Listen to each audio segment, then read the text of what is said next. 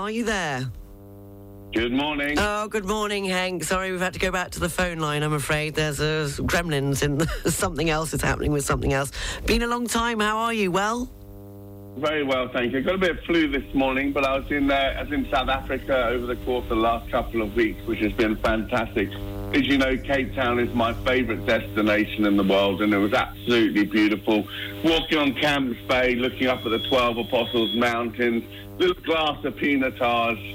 What an amazing place it is. For me, it's still the best. So enjoyed my time there, but nice to be back with you. Oh, it does. It certainly sounds lovely. And how are the markets? It's been a while. As markets struggling a little bit for direction yesterday ahead of today's US inflation report, which could determine whether the Federal Reserve opts for another interest rate hike at the May meeting. S&P 500 was flat yesterday. Nasdaq technology shares coming under a little bit of pressure, down 0.4%. Stocks in Europe rose for a second straight session, up 0.6%. Mining stocks very much leading the way. As commodities continue to advance, gold and copper rising yesterday as the dollar weakened. In fact, gold at $2,017 an ounce this morning, up around about 10% year to date. Opening calls on the European bourses, a little bit nervous, it has to be said, so it could be in a holding pattern ahead of that report. We've got Euro stocks down 4 points. FTSE 100 in London down 1.5 points. DAX over in Frankfurt up 10 points. And Chinese inflation, it remains weak. It does, while the rest of the world has been preoccupied by surging inflationary pressures. Price rises in China still remain elusive. China's CPI, in fact, eased for a second straight month in March, slowing to just 0.7% year-on-year, compared to 1% in February, the lowest print since September 2021, driven by declining transportation and food costs. Goods inflation fell back as consumers continue to shy away from big-ticket purchases, though improving demand pushed up services inflation. On the producer side, remember this is important, China produces a lot of goods that ship to the rest of the world. In fact, we're seeing deflation there, prices falling, and that widened for a third straight month to minus 2.5%. Due to a high base and lower energy prices. We've lowered our inflation forecast to China for this year and next to around 2%, which is below the official target of 3%, which should give policymakers greater scope to try and support the recovery. Now, China's, I think, set for a strong recovery during the course of this year. As the economy reopens, you've got pent-up demand that's being unleashed, and you've got policy that remains very supportive.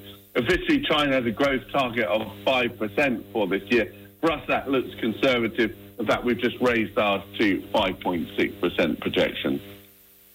And what about US inflation? The report's out later.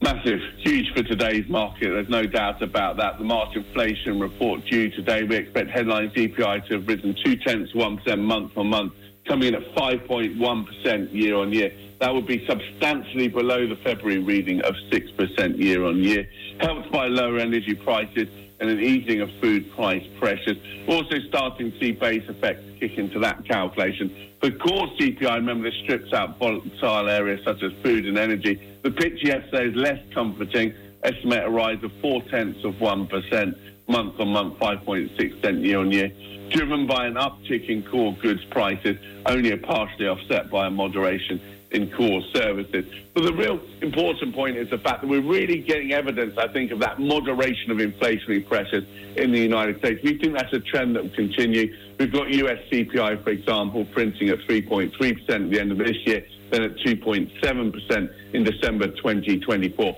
Taking the pressure off the Federal Reserve, we think we'll see one further hike from the US Central Bank at the May meeting, terminal rate for Fed funds being 5 to 5.25%. And then we'd expect rates to remain on hold in the United States through the rest of this year. And the foreign exchanges, please, Henk. And against the dollar coming in at 1.24 this morning, euro dollar coming in at 1.09. €1, 13.5 cents for your British pound this morning. I have to say I got treated by Barclays here yesterday. They took me to the tennis. Oh, lovely. Well, that is very pleasant, isn't it? It was a very nice day. Had a lovely day there. I hadn't been for a few years, and I've forgotten how lovely it is there. And, they put on a wonderful lunch and great company. So big thank you to Gerald and Joanne.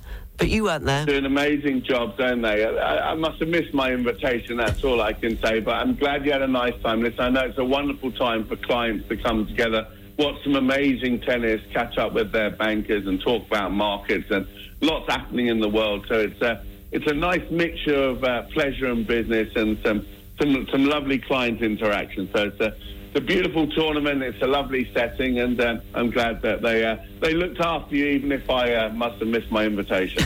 Well, maybe next time. Are the children still on holiday? Yeah, these children, they're never at school. When are they still on holiday? But you're too busy, so you can't come to the tennis. Henry's off to tennis camp today, so maybe he's getting ready for the Monte Carlo Open, and Amelia's off to practice some play about Matilda or something. So I've got them out the house. That's the good news. Well, that's a bit of a result. Okay, well, have a great day, Henk, and hopefully we'll be back on the normal line tomorrow morning at the same time. See you tomorrow. Henk Potts from Barclays.